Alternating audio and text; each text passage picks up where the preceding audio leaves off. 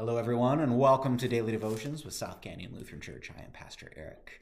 Glad to have you joining us as we continue this conversation about baptism. I realized as I was prepping for today that I bit off a little more than I could chew in 1 week. There is a lot that goes into our understanding of baptism and the way that we celebrate it in worship. And so yesterday we talked about the role of the sponsors and how both individual sponsors, maybe some of you are baptismal sponsors, and then also the congregation as a whole make commitments to nurture and to pray for and to support the baptized. And after that, if we were going through the service, there would be a profession of faith where we would talk about both sort of the forces that defy God, and we would renounce them, and then we would also affirm the beliefs of the church using the language of the Apostles' Creed. And we continue forward, and then we would finally get to the point where we were actually putting some water into the font, and we'd use the thanksgiving for baptism that is actually the one that we typically use in worship. So the same words that are used at baptism frequently appear in our regular worship services. And after we had the font filled and had said the prayers over that, we'd actually get to the baptism, and we baptize in the name of the Father and of the Son and of the Holy Spirit, in the name of the triune God. And the next step of that prayer, and this is kind of where I'll dive back in, is we pray for the Holy Spirit. And I'll read you that prayer here, and it's actually a prayer that we use again at the affirmation of baptism or confirmation service, but the newly baptized is there. They've been clothed maybe in a baptismal garment.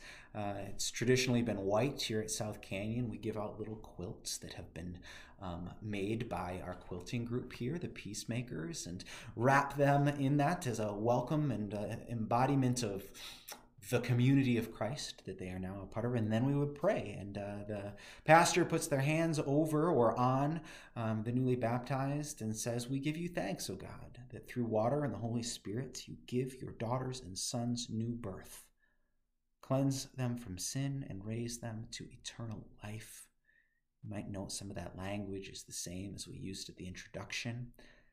And then here comes the prayer for the Holy Spirit. Sustain you with the gift of your Holy Spirit, the spirit of wisdom and understanding, the spirit of counsel and might, the spirit of knowledge and the fear of the Lord, the spirit of joy in your presence, both now and forever.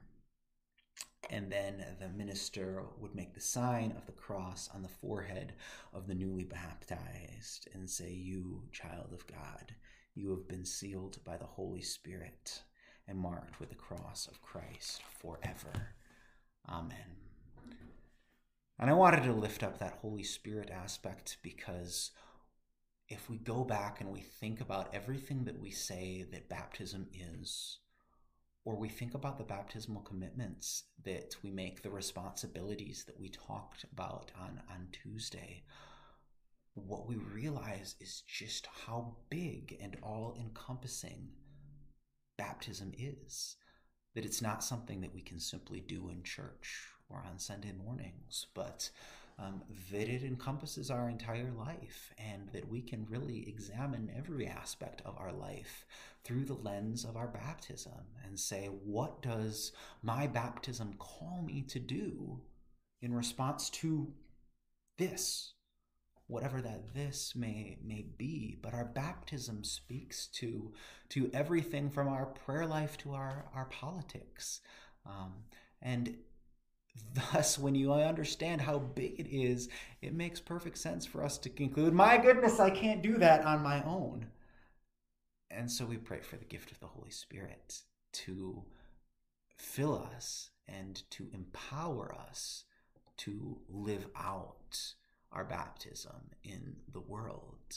And so I invite you to remember that the Spirit of the Lord is upon and within you.